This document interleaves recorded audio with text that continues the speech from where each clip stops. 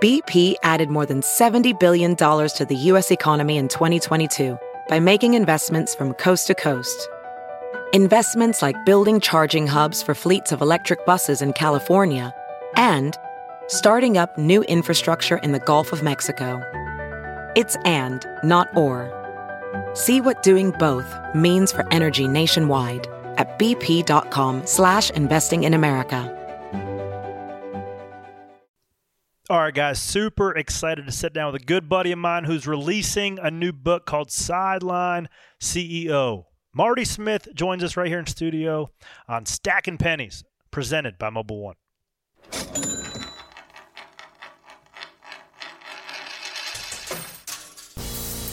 Stacking them deep, selling them cheap. It tastes like gasoline, rubber, and victory. We're just out here stacking pennies. Marty Smith, author of Sideline CEO. Thank you, sir. Thank you. And Never Settle. It is. This is a long time coming. We've been trying to put this together for a long time, and I appreciate your spirit so much. Corey and I have been buddies for a long time. During COVID, we tried to solve all the world's problems by on mountain bikes, running around on mountain bikes all over North Carolina, and I about killed myself 3 or 4 times. And Corey got tired of taking out his spatula and picking me up off the dirt because I broke another shoulder. But it's so great. I'm so grateful to be here, and thank y'all for the platform. I feel like every time we did hang out, you were the one getting hurt. We wrecked. You wrecked on the mountain bike. You tried to move a pine tree. It did not move. Your shoulder did. Then you come play kickball with us, and you moss the entire playing field. Your boy. Dive for a catch, and then you broke a rib, right? So what happened was, so I was playing third base. This was 2 years ago. Was this two? The hot corner. 2 years ago. 21.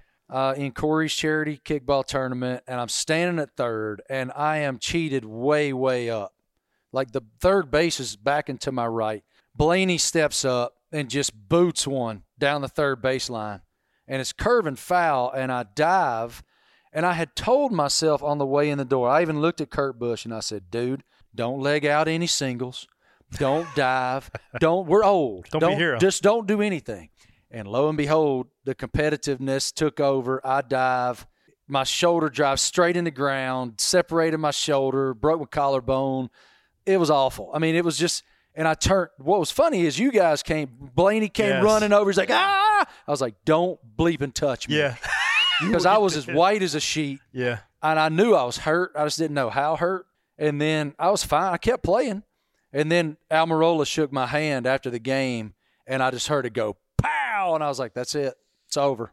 You stood up madder than a snake. Like, damn it. Like, that was the look on your – I remember watching it like it was yesterday. You stood up like – it was that exact look. I told myself I wasn't going to do this, and I did it, and I'm mad at myself. Yeah, I was so furious at myself because that was the entire intent going in. Support your friend, have a blast with your buddies, talk some trash, don't get hurt. Mm-hmm. And I turned into kickball takes well, over. you checked 2 out of 3 boxes, unfortunately. What I love about it, Marty, it's like a bunch of old dudes thinking they're athletes. Yes, it is. And isn't it such a LaJoy thing? Like everyone does like a silent auction, a dinner, a golf tournament. Not Corey.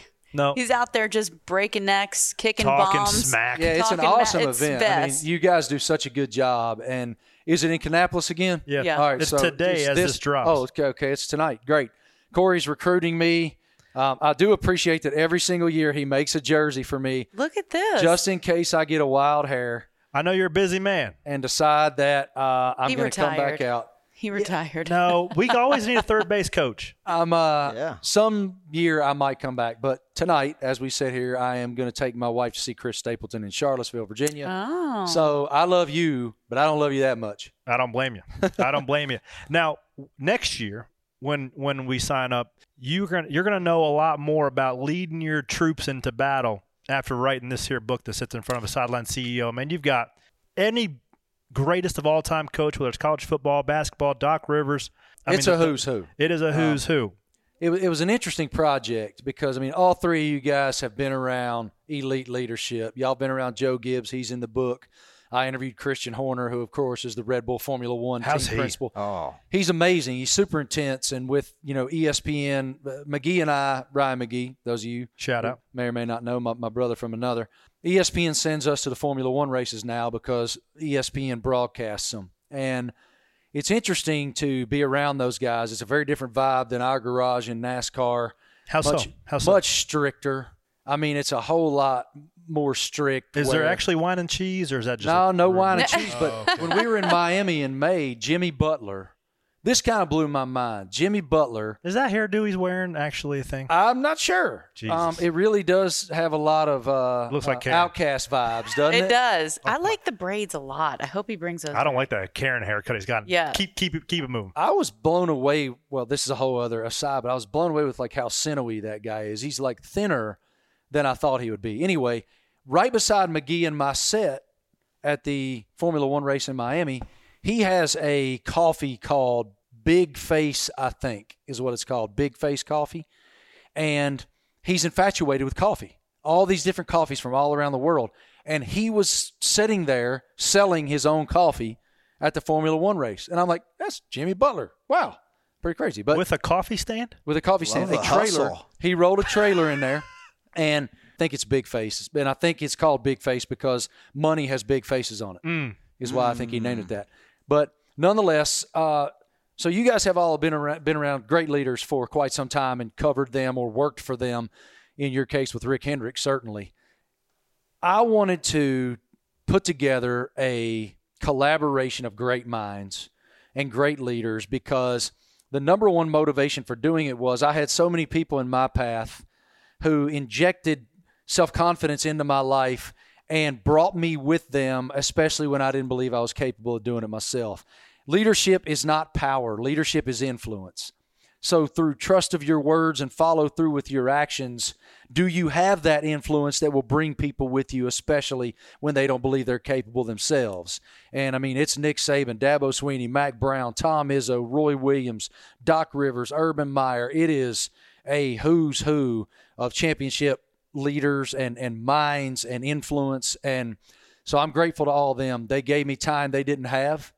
And I think it's an amazing text that no matter your walk, it's not a sports book at all. It's a life book. And I'm grateful for having had the opportunity to do it. Marty's wearing a 28 Davey Allison shirt. My guy.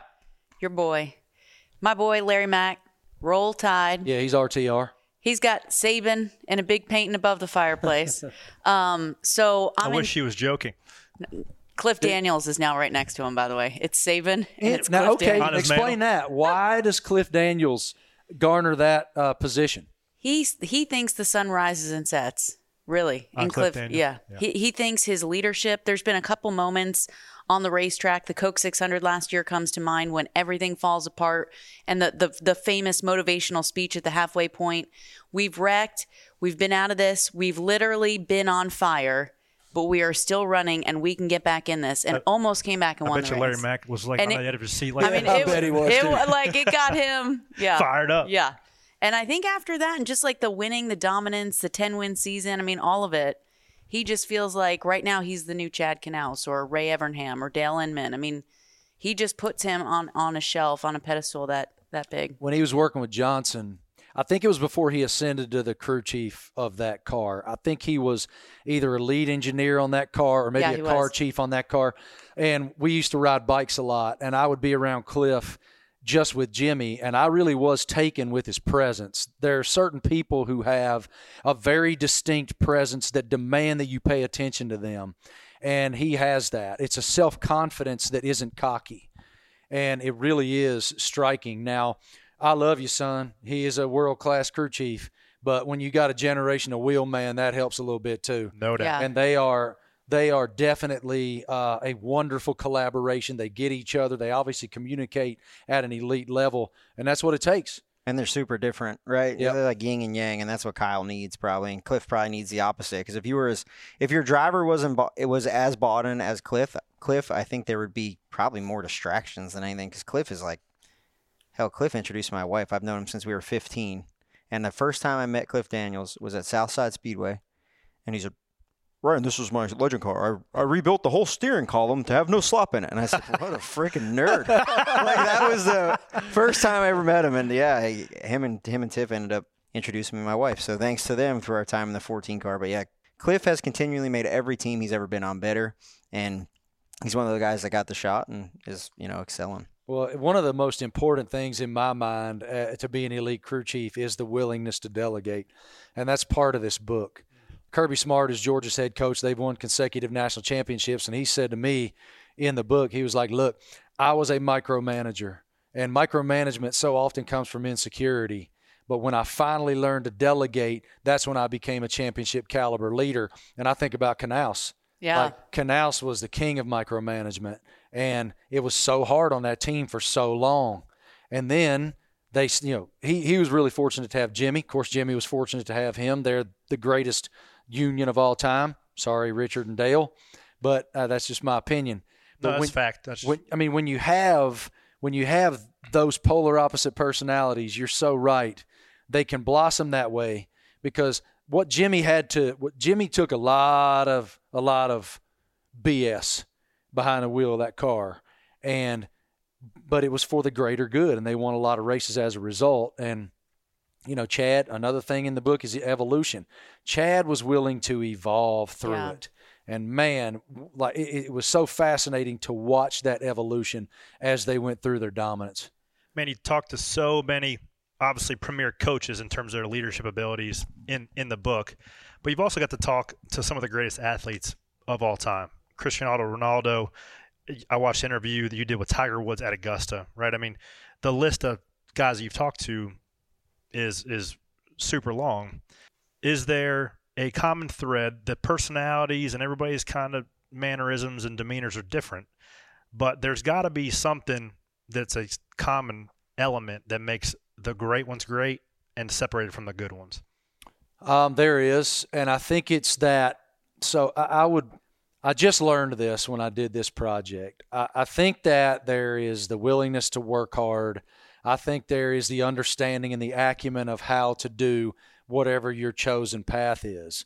But what I look like Nick Saban said something to me in the book that I will carry with me the rest of my days, and that is mediocre people don't like high achievers, and high achievers don't like mediocre people. And if you think about what that means, this is what it means. People who are uber-driven, undaunted, unwilling to compromise, devoted, dedicated to a degree that those who aren't cannot fathom. They don't have time for those people who can't fathom it. They don't have time for someone who isn't willing to live on that frequency.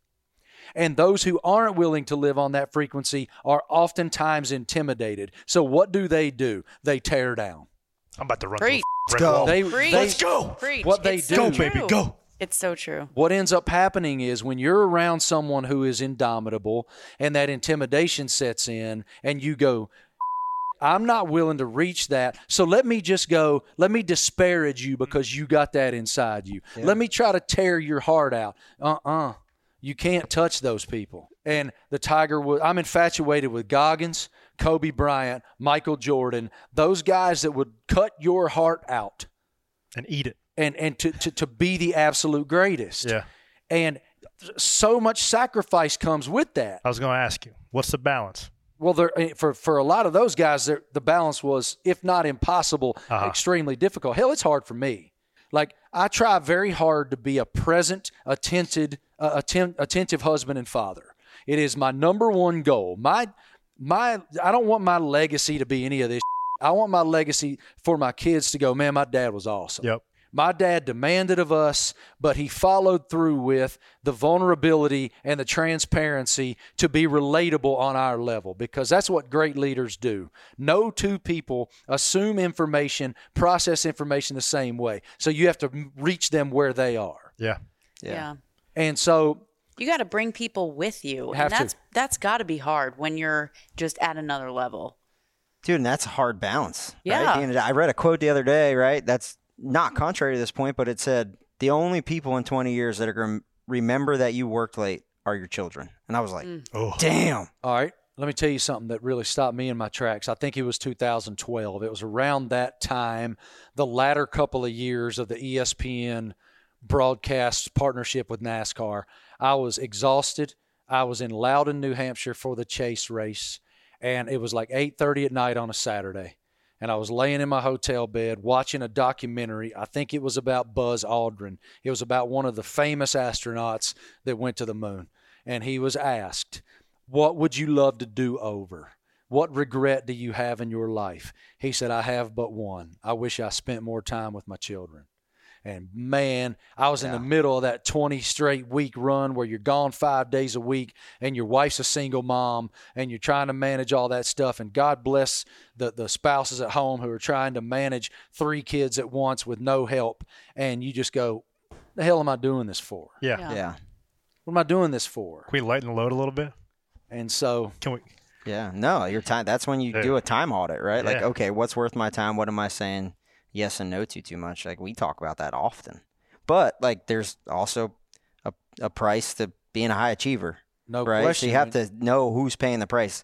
If it's your kids, maybe you have to adjust. Man, I think there are seasons to reap and there's seasons to harvest, right? Yes. You can freaking work till the sun comes up and goes down, but you also have to be intentional to know when the scales are getting tipped the wrong direction. And it was, that was one thing that was so interesting in our household about during the COVID lockdown. I'd never been home in my adult life. I'd never been home for any appreciable time. Same for all 3 of you. And so Lainey and I were very intentional about our time with one another and our time with our children during that moment where I wasn't running to an airport. But it was so funny because NASCAR was the first sport back, and they sent me to Darlington and they sent me to Pocono and Talladega in these RVs, right? But I started to get a little bit twitchy, like, dude, what if sports don't come back? Okay, how am I going to provide? What am I going to do? I need to control my controllables, and that is what came from that time. Yeah. The book. That book. Really? That. That's when you started the book. Yep. Yeah. That's when I started it. I interviewed Mac Brown first, the head football coach of the University of North Carolina, who's like my dad. And I called him, and 53 minutes later, I'd gone to a master class in leadership, in trust, in crisis management, all the interesting pillars or principles that are in the book. 2 days later, I called Urban Meyer, and I went, this thing's undeniable. And so I started down that road. Yeah.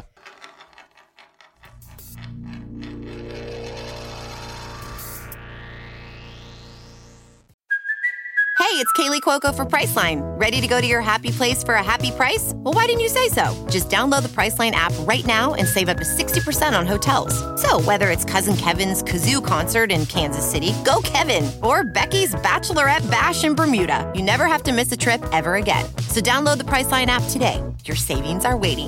Go to your happy place for a happy price. Go to your happy price, Priceline. Do your pennies stretch as far as they used to? Most likely it doesn't. Here's why. It took 200 years for the U.S. to print its first $5 trillion. Today, Washington has done that in just 3 years. The problem, every new dollar makes each one of your dollars worth less, robbing you and every other hardworking American. But you can stop this cycle of robbery by diversifying your IRA or 401k into gold, an asset that has stood the test of time. Our new sponsor, Birch Gold Group, has helped tens of thousands of Americans protect their retirement savings with physical, precious metals. Now you can too. Get a free info kit on gold right now by texting the word Corey, C-O-R-E-Y, to 989898. With an A-plus rating with the BBB, you're in good hands with Birch Gold. So get your free info kit by texting Corey to the number 989898. Go check them out. Put some pennies in some gold. I wanted to ask you about Saban. That's where I was going with the Larry Mack pick. I interrupted you. I'm sorry. No. We've gone around the world No, since no, then. it's Sorry. good. We're No, gonna it's go good. again. We're gonna go again. But I think when I spent time in Boston, like Belichick, I think was intimidating. We can all relate to maybe a smoke interview being intimidating. How do you fight that barrier just as a reporter, the intimidation factor, when you know they put a wall up and really don't want to answer questions and you have to bring a smart question to get a smart response? And also maybe the biggest principle that you got out of Nick. They're all cut from the exact same stone. If you prepare, I think excellence lives at the intersection of preparedness and passion. So if you prove to it's funny that you use Stewart. People have asked me so many times, weren't you intimidated by Nick Saban? Isn't he intimidating Tiger Woods? I went to Dale Earnhardt, Tony Stewart Media School. And if you don't show up prepared and show them that you have genuine care for their time, they're going to reciprocate what you give them. If you show up prepared, you ask them intelligent, thoughtful, open-ended questions that let them share their truth, they're going to reciprocate that with their truth. If you show up half-ass, unprepared, they're going to give you what you give them. All of them. They're all the same that way. And from the second I started with Coach Saban almost 10 years ago now, that has always been my mission. I've never once interviewed him where I didn't feel like I was as optimally prepared as I could possibly be. And he's been good to me. I mean, in all honesty, he has been great to me because he can be a tough nugget. I mean, yeah. I'm not going to sit here and pretend like he hadn't hollered at me. Said some choice things because he has. Really? But I don't care. Off camera? It's like never, it's or never on personal. camera he'll? Off, yeah. It's never personal. Yeah. Is it about certain things about your opinion of his team? Nope. Okay. It is when I did not I went one question too many. Oh. Yep. On the scheduled time link. Yep. It goes back to time. Yeah. Yep. I want to rewind it back a little bit because right before we sat down and started talking, we got introduced to a kid named Alex. Shout out Alex. First day at NASCAR. First day, Alex. Yeah, Alex. Don't know where he came from. He was dressed really nice. He was. He's ready. You told him a story about your first day at NASCAR. So intimidating. So what was that experience like? First time just in a new sport. And also, did you ever envision going from that first day at NASCAR to being College Game Day? No. Was it with ESPN or where was the first? No, this was with NASCAR. Oh, okay. So my first job out of college, I worked at a newspaper. I'm a writer. The TV thing just kind of happened organically, for lack of a better term. You've got the hair for it. That's hair. Yeah. All about the hair. Yeah. So I was writing for a newspaper right out of college. You guys ever met Paul Brooks? You guys remember Paul Brooks? So Paul used to be a vice president here at NASCAR, and he was from the town in which I was working. And NASCAR was my beat. I was a local reporter that covered NASCAR racing. I would do Martinsville, Richmond, Charlotte, and Bristol. Those were the races I got to attend. And so I got a call one day from this lady. Hey, my son just got promoted to vice president of NASCAR. You want to do a story on him? Hell yeah. Give me his number. So I called Paul, did a story. That was that. Several months later, this box shows up on my desk, and it was 50th anniversary. This tells you how long 98. ago it is. Today is, or this year is the 75th. That was the 50th. And it was all like the desk furniture, the little business card holder, the marble thing with the pins inside, you know. And I was like, I won the lottery because that job paid me like $12,800. Yeah. Yes. So long story short, there was a piece of stationery in the bottom of the box. I immediately went over, emailed Paul, and said, get me out of here. I got bigger aspirations than this. I'll come to Daytona. I'll scrub the toilets. I'll be your runner. You give me a chance, man. You're not going to regret it. He wrote me back. I get it. We don't have anything right now. If we do, I'll let you know. A couple months after that, I got a call to come to Charlotte and an interview. Someone had left NASCAR online, which at the time, the NASCAR's internet site was like 4 years old at the time. I came down here, young and green as could be, and for whatever reason, they chose to hire me. And my very first race was Sonoma, California, and I was sharing with these guys before we started that I remember walking into the garage area and being so intimidated because everybody knew everybody, and they were saying what's up, and they were telling them about this happened this week. Man, can you believe that happened last week? I think we got a piece this week, man. That guy, this. I'm like, I was so intimidated to the point where I'm like, I just don't know if I'm ever gonna make it here. And you know, there was grown men used to race them cars back in the day too, late 90s. I mean, you walk into the garage. Not anymore. We got kids. Yeah. I mean, it was Big E. It was Rusty Wallace. Dale Jarrett. Was Ricky Rudd, DJ, Darrell Waltrip. Gordon. Icon. Yeah, just like dudes. Oh. Tony Stewart came in that year. He was a rookie in 99. And so, I mean, it was just wild to me. And they were just household names and just these titans. And that was the heyday of the Gordon Earnhardt rivalry, and the sport had a rocket ship strapped to its ass. Yeah. And it was just a wild time to be in it and be so young. And I was fortunate to make great relationships with Junior and Jimmy Johnson and Kenseth and Sadler and all them boys. Well, that was like the next wave. But how did those legends treat you? Like a kid. It was, and I think about myself now, in my mid 40s. How would I look at a young person who was obviously just so young and doesn't know a thing? They got me with the long wait joke. Y'all remember the long wait? Where'd they send you for a long all wait? All over the damn garage. Yeah.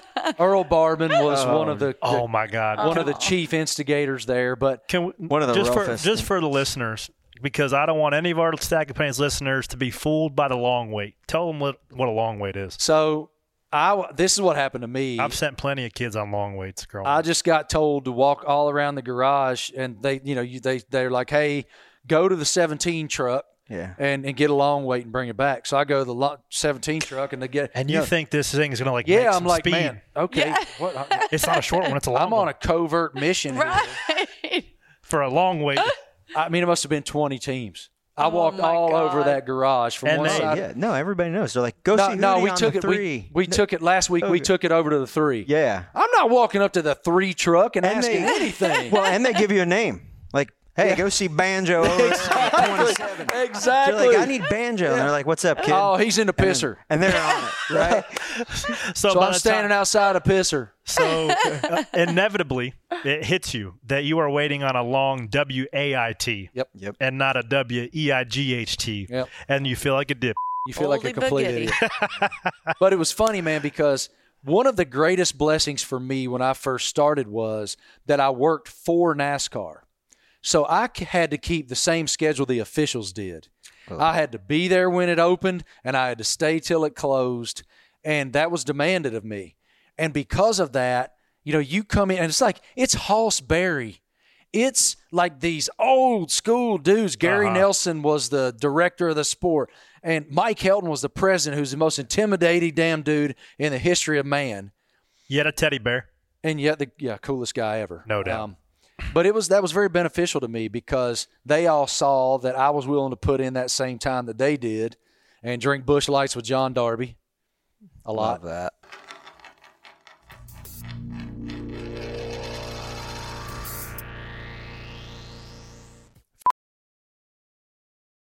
Ophthalmologist Dr. Strauss has seen firsthand how the metaverse is helping surgeons practice the procedures to treat cataracts. Cataracts are the primary cause of avoidable blindness. He works with a virtual reality training platform developed by Fundamental VR and Orbis International to help surgeons develop the muscle memory they need. The result? More confident, capable surgeons. And even more importantly, patients who can see. Explore more stories like Dr. Strauss's at meta.com/metaverseimpact. For me, race day is a great reason to shut down the laptop, put the phone on silent, and simply enjoy the driving. But Mobile One wants to remind you that you can get that same kind of escape any day of the week. How? By simply hopping in your car, rolling the windows down, and hitting the road. No emails, no calls, no work, just freedom. Mobile One, for the love of driving. Speaking of drinking some Busch lattes, well, you drank a famous beer on the front stretch, pit road, right after Dale Jr.'s last race. You had a good story for the listeners for that one. So for those of you who may not have seen it before, so Junior and I go back. He was one of the first people I met in the sport. I admire him beyond words. I think that his willingness to race after his father's death is the reason that there's still a NASCAR, because every single individual in the sport, whether that was the sanctioning body administration itself, every sponsor, every other driver, his own team, Richard Childress, everybody looked right at him to determine whether the sport was going to race in Rockingham, North Carolina. And he chose to race so everyone raced. And he gets frustrated sometimes with me for saying that because he's like, no, man, everybody said. It's a great Dale Jr. But I've been practicing for a long time. But it's the truth. And he had so much grace in the aftermath of that. But anyway, I just kind of watched him the whole way through. And when he finished in 2017, He pulls down pit road at Homestead Miami Speedway, and you got to remember, too, he just made his way through the darkness in that point of the concussion aftermath, and he was damn sure that I'm going to go out my way. I'm not going to have some doctor tell me when I'm done. I'm going to decide. And so he had decided, okay, I'm going to be done with this. And that moment where he parks his car on pit road in Miami and all of his guys are sitting on it, they're all firing back beers. And I just went over to interview him for Scott Van Pelt's show, on the SportsCenter show. And when we got done, I just told him, man, I love you. And he goes, I love you too, man. You're one of the greatest people in my life. He's like, what are we going to do now? And I just said, we're going to drink one of them damn beers. Throw me one of them damn beers. And Greg Ives, God love him, chucks one across the car. And Junior and I fire it back. One of the coolest moments ever for me. Well, Van Pelt and those guys, I mean, it was live. Yeah. It was on TV. So fast forward to the next March, I'm getting ready to interview Tiger Woods. So I'm sitting at Medalist Golf Club down in Florida, and I've prepared this interview, and I've got it down to 10 important questions. I got 20 minutes. I got it to 10 questions that I think he'll at least respect. So this shadow washes across the doorway at the Medalist Golf Club. And I look up, and it's Tiger Woods, and I'm like, whoa. So I stand up, and I stick my hand out to shake his hand, and he's like, nah, bro, bring it in. He gives me this big hug. I'm like, man, it's so cool to meet you. I've been a fan for a long time. He goes, you want to know the coolest damn thing I've ever seen on ESPN? And I said, what? He goes, when you shotgunned that beer with Dale Earnhardt Jr. on pit road at Homestead Speedway. That is badass. And so I'm like, well, you go win the damn Masters. I'll be waiting on you at 18. 2 years later, he won the freaking Masters again, which nobody believed, and I still haven't had that beer with him. Someday, Tiger. But I'm sure he's watching. Isn't that cool, though, that like Scott and Tiger are like Van Pelt? So Tiger watches his show every day. And I just thought that was so cool that it was resonant to someone like that to have that kind of moment. And I just like it was such a diffusing moment for me with any anxiety or pressure I felt for that interview. So that was really cool of him to do. I wanted to ask you about how because I'll be jealous. A lot of us were jealous of you in that era because it helped that you were on the mothership, but you were friends with Dale. You're tight with Jimmy. Like, you were in the club, and you got a lot of stuff that the rest of us did not get. Yep. And I'm like 10 years behind, trying to find my way. I think as a female, it's probably a little different because if I'm hanging out with a bunch of drivers late at night, it's taken very differently than if you are. Yeah, sure. So I kind of had to walk a straight path in that, and I was pretty strategic. But you're around these guys long enough, and you become friends, and it is a family. But yet, as a journalist, there should be separation of church and state. So how did you walk that line? The very first question I got asked when ESPN called me in March of 2006 was, will you move to Bristol, Connecticut? I said no.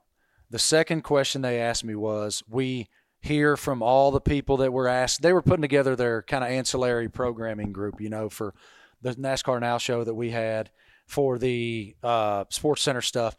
Are you willing to report news stories on the people that you have befriended? Yeah, I think so. Well, it wasn't damn 10 minutes later. My very first day at ESPN was September something or other of 2006. My very first race was Homestead, Miami, the last race of the year. And then if you remember, Jimmy Johnson's first championship was that year. About a week later, he broke his wrist, acting like an idiot, surfing on top of a golf cart. Whose golf tournament was that? It might have been his. I don't know if they were playing in a golf tournament or not. I don't remember if they were just playing or it was a tournament. Either way, that puts you in a I reported spot. Right. It's my job. Yeah. And it was an interesting aftermath to that because he was furious at me. I mean, absolutely livid at me. He didn't think it was a story. He's like, dude, it doesn't matter. I'm on my own time. I'm not missing any of this. I'm not doing that. And I'm like, I get it. But I had to report it. It's a news story. And someday when you're going to wake up and you're going to go, you know what? He was right. And I wasn't. And so we didn't talk for a while. Really? No. And there's a whole other addendum to the story. He was supposed to race in this Race of Champions thing. He couldn't do it. Blah, blah, blah, blah, blah. But ultimately it made our friendship that much closer because he had tremendous respect for me and the journalistic side of my life.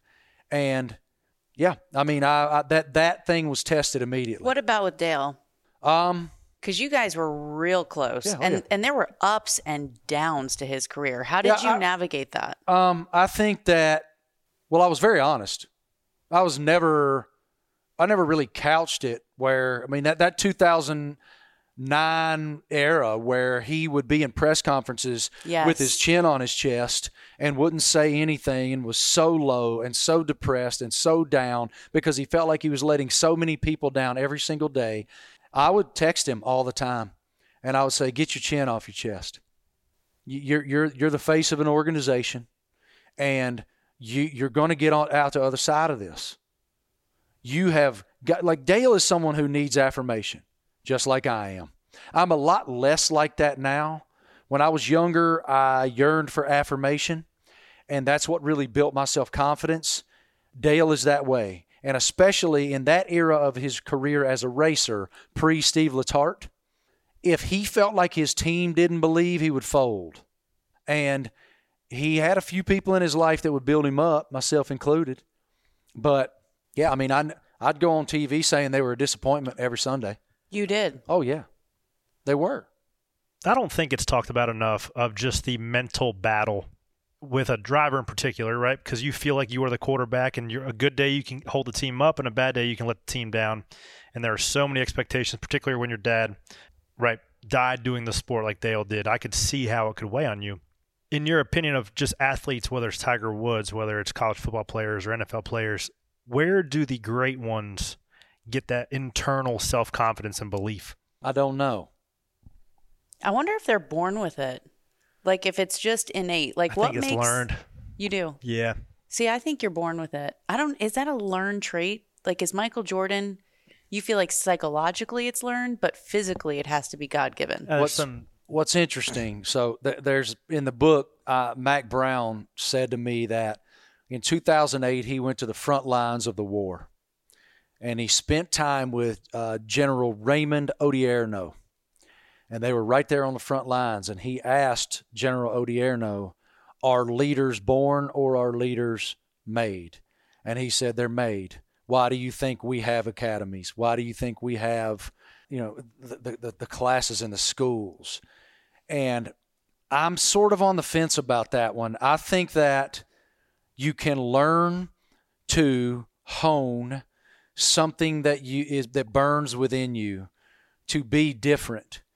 And in the book, too, I hate to keep going back to it, but that's what we're talking about. Roy Williams tells a great story in there about MJ, about how Michael Jordan told him on the first day he was at the University of North Carolina, I want to be the greatest Tar Heel ever.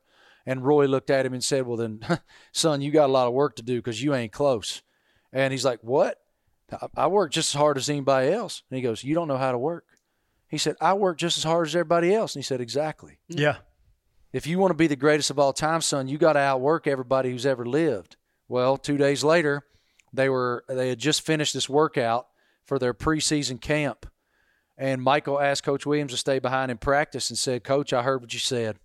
You're never going to meet anybody for the rest of your life who works harder than I'm going to work for the rest of my life. And till the day he stopped playing, nobody ever outworked Michael Jordan. Yeah. And he did it. Yeah, I mean, it made an impact. Because they started him as a freshman and won a national championship.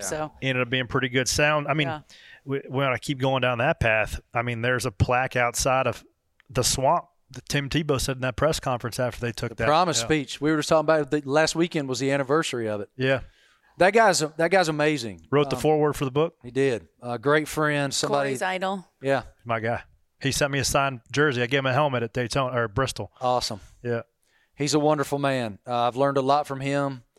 He told me something a few years ago. I was in a unique sort of period 4 or 5 years ago where I felt like I had a good idea where my career was going, and I felt like I had a very obvious bullseye to get there in terms of the path. And then the chessboard that is our careers, there were pieces played I didn't anticipate. And that wound up not working for me. And I was down about it. Tim and I went out to the USS Carl Vinson to spend a few days on the aircraft carrier with the sailors for our Veterans Day feature show that we do on ESPN. And he and I were choppering off the deck of this aircraft carrier, and I was very quiet. And because I was just in my own head a little bit. And he's like, what's going on with you, dude? I'm like, nothing.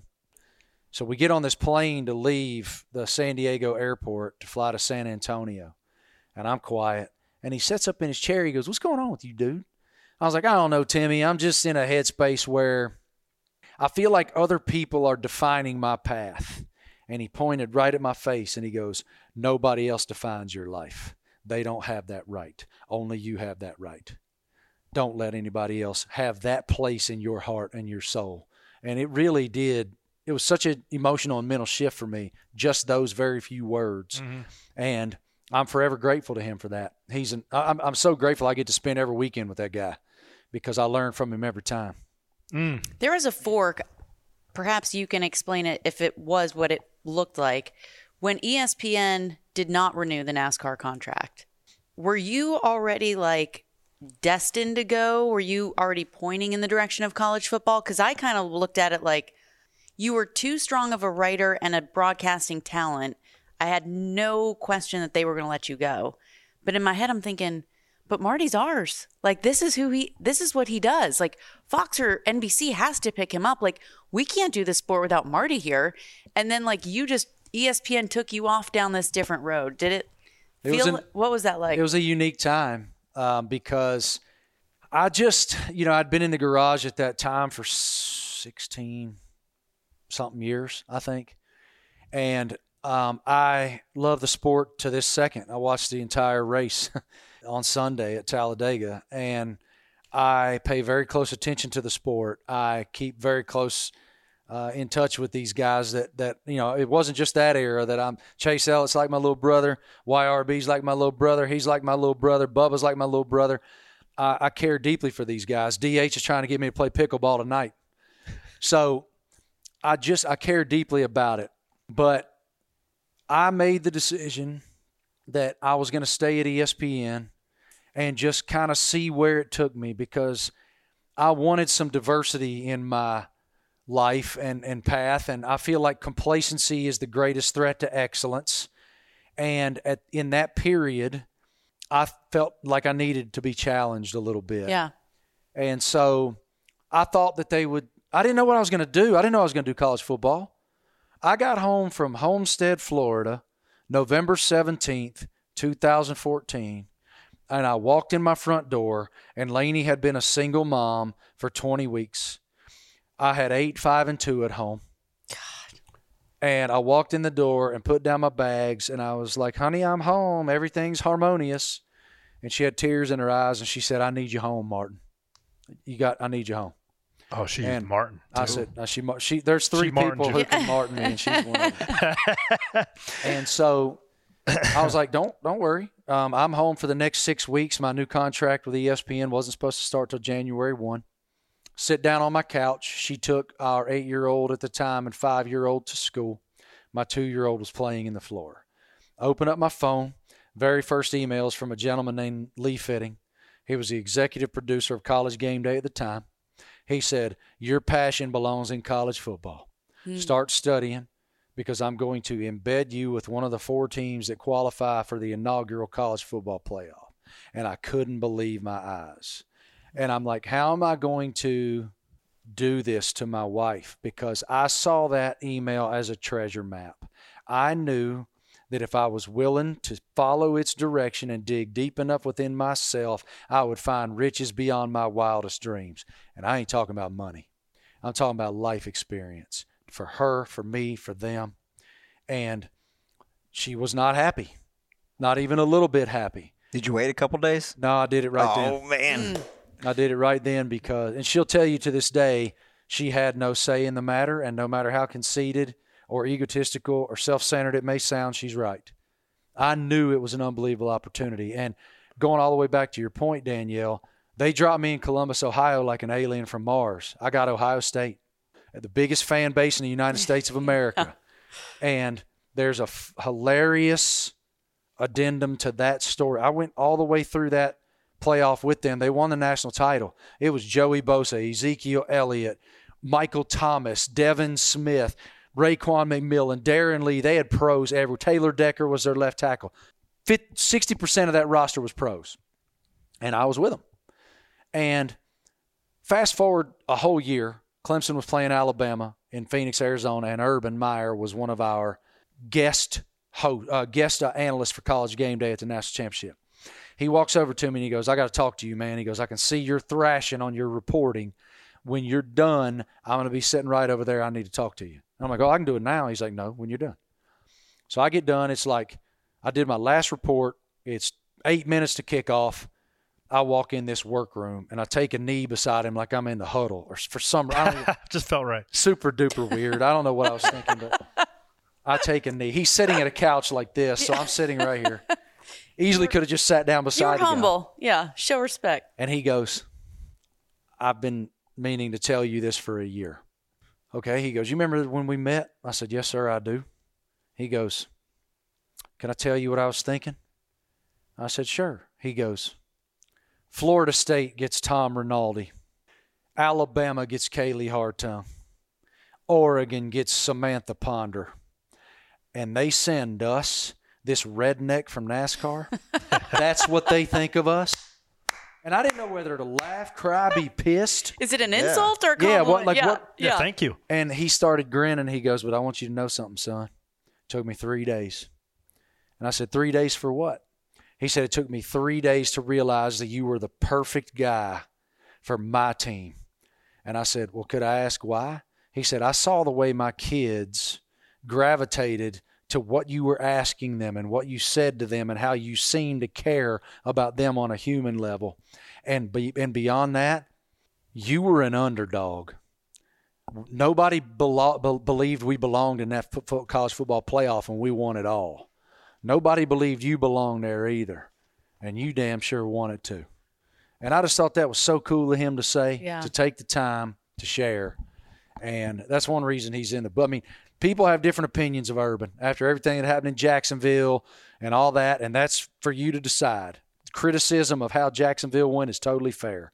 But I judge every person in this life on their own merit, and he's been awesome to me.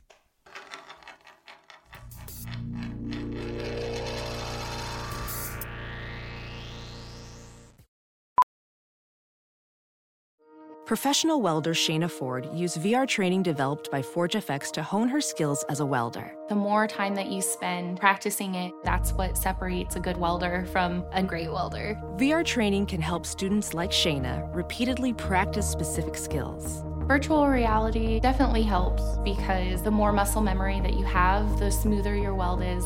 Explore more stories like Shayna's at meta.com/metaverseimpact.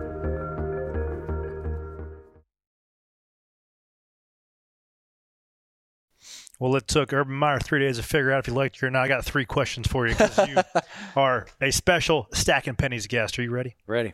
I asked everybody this. We asked Kurt Busch these questions last week, and everybody else has been in the studio. They have gotten a chance to answer these. The question for a driver is if you had to pick one car and one track the rest of your life, what do you go with? I'll ask you that question. Then I'll also pick if you had to interview one person, alive or dead, at one location. Okay. Who do you pick? And then one car, one track. All right, one car, one track for me. I want like that 2005, Twisted Up, 2006, gnarled ass, twisted up. That was the coolest era ever for me. And that was also when Charlotte had all those bumps coming down the back straightaway, and it just looked so kick-ass at night. With the reflective numbers, too. Yeah, dude. Yeah. And there was so much travel in the springs and the suspension back then. It just looked badass, man. Hell yeah. So that's what I want. Okay, that's my car and track. At Charlotte, too? Yep. Okay. Yep. Not my favorite track, but that's the one I would want in that area. Like, think about, I know this is going back like 10, 12 years. Think about how dope One Hot Night was. Oh, yeah. Like, they ain't no cool. It's the coolest race ever, except when Junior won Daytona in 2001. That was the greatest moment in NASCAR history. Different, right? Like they're like super that. different. Yeah, different emotions. Yeah. One Hot Night was baller, though. Yeah. I mean, Davey waking up in the hospital. Did we win? Did we win? Hell yeah. I asked the car chief on that car is our car chief. No way. Now, yeah, Raymond Fox. He's our car chief now. And I asked him, I said, what'd you guys do? He said, went to Tech. Like just typical old school racer. I'm like, you guys didn't go to Victory Lane? He's like, no, they want us to. Robert said, no, we just went to Tech, tore down, went home. I was like, damn. Cash that check. I mean, think about that race, though, man. Big E, right? It's coming down the back straightaway.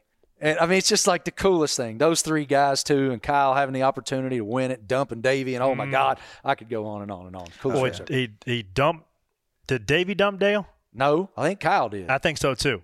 Yeah, he was just a wrecking ball. We'll have to go to the tape, but I don't blame him. It's the Winston. Hey, going for the wreck mama. It don't matter who's in the way. The way that 28 hit the first fence. night race too. Yep, but one hot night. Yep. And there's a story that Dale was going off into turn 1, and he got on the radio. He's like, "There's a light bulb out right there past the yellow camper." You know, That's very Dale. And I'm like, I believe it. Very Dale.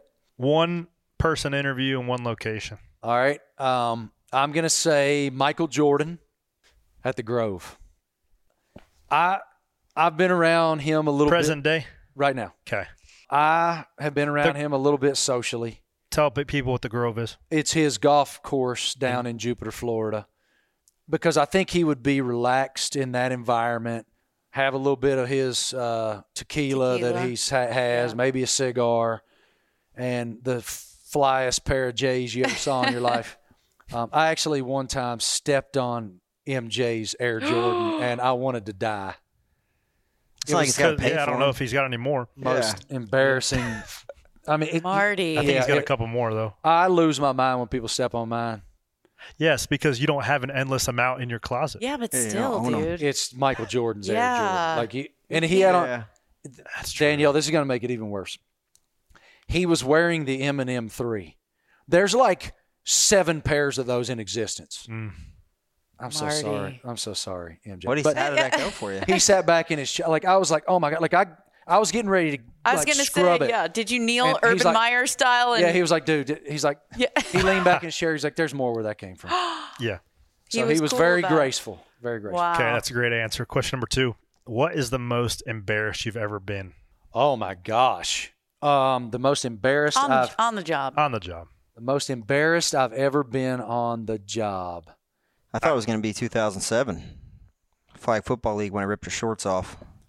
You came across it. You were playing quarterback for the second Joe Gibbs. Team. Now, that was when we met, right? That was the first time we met. You didn't realize that you were coming up against the best. First time you met the man. The best pass rusher in the league. No, so let me tell you my story.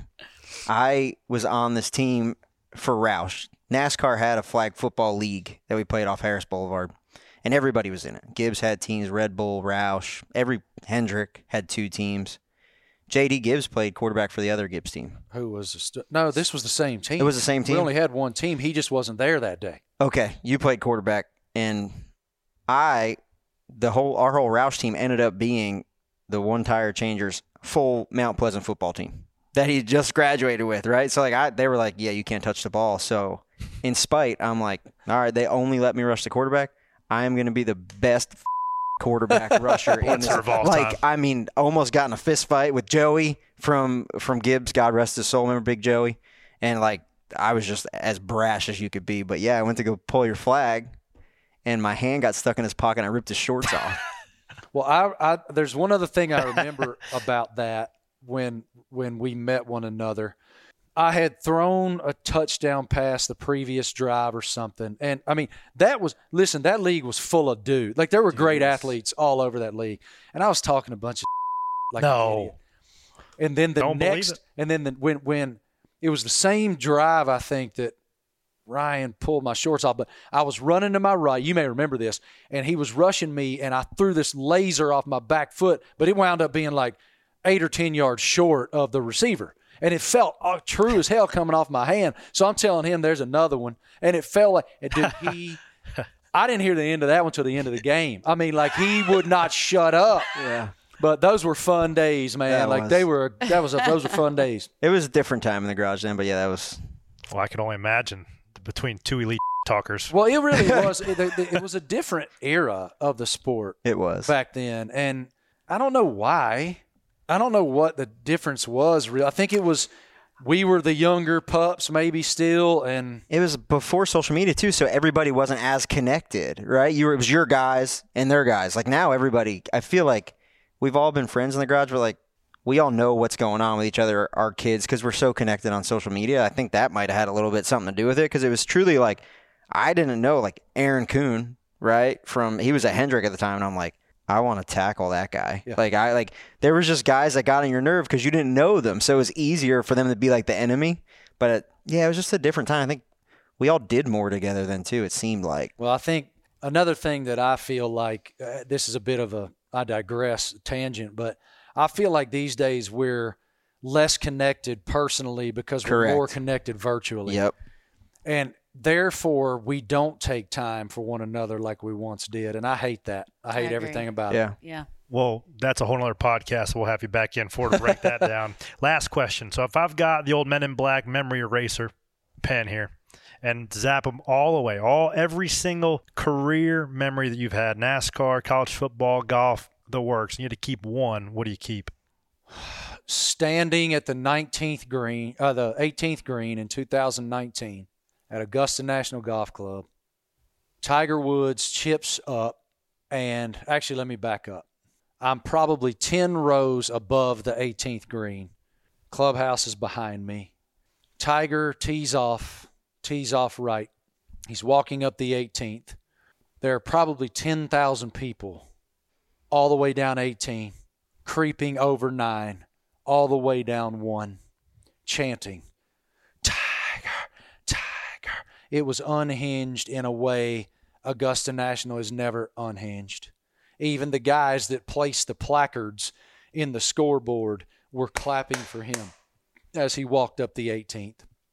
He chips up, ultimately 2 putts to win his 5th green jacket, coming back from that back fusion surgery and literally writing a miracle.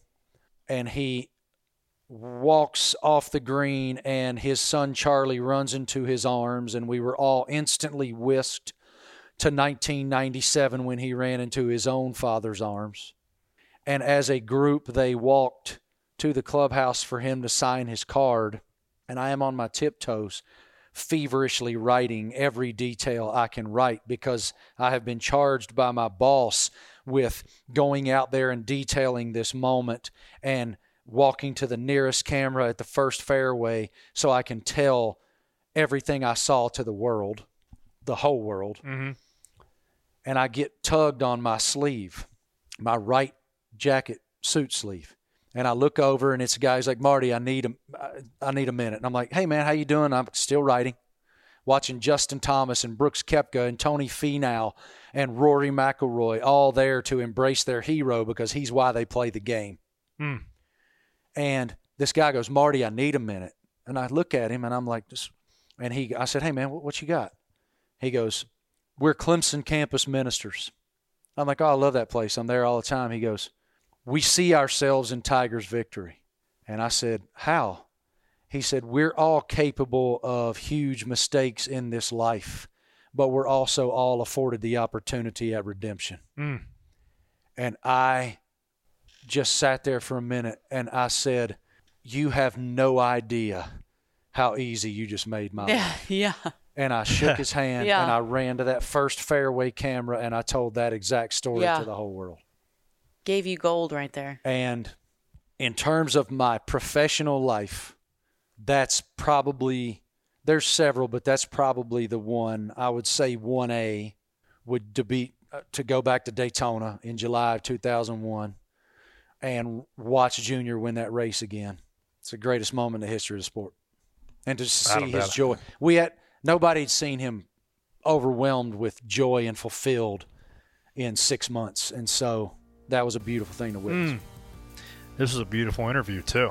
Gosh, thank you so much. I know you're busy, man. You got to roll real quick. Where can people go check out this book and go buy it? Everywhere. Please do. Again, thank all of you guys so much for giving me the platform. Sideline Seat, you can get it anywhere. Amazon, Barnes & Noble, Books A Million.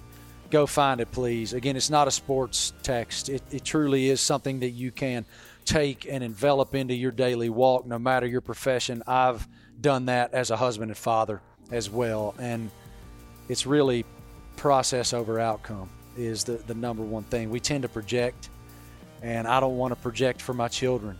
I don't. I want to be there for them in every step of their walk so they can find the best version of themselves, and then they can make their own path. And I struggle with that sometimes. So you can get all of that there, and I hope that you do. Thank you, guys. I hope you do, too. That's Marty Smith right here in studio stacking pennies, guys. Thanks. Thank you, brother. Love you. Appreciate you. Thank you, you Marty. both. This is great.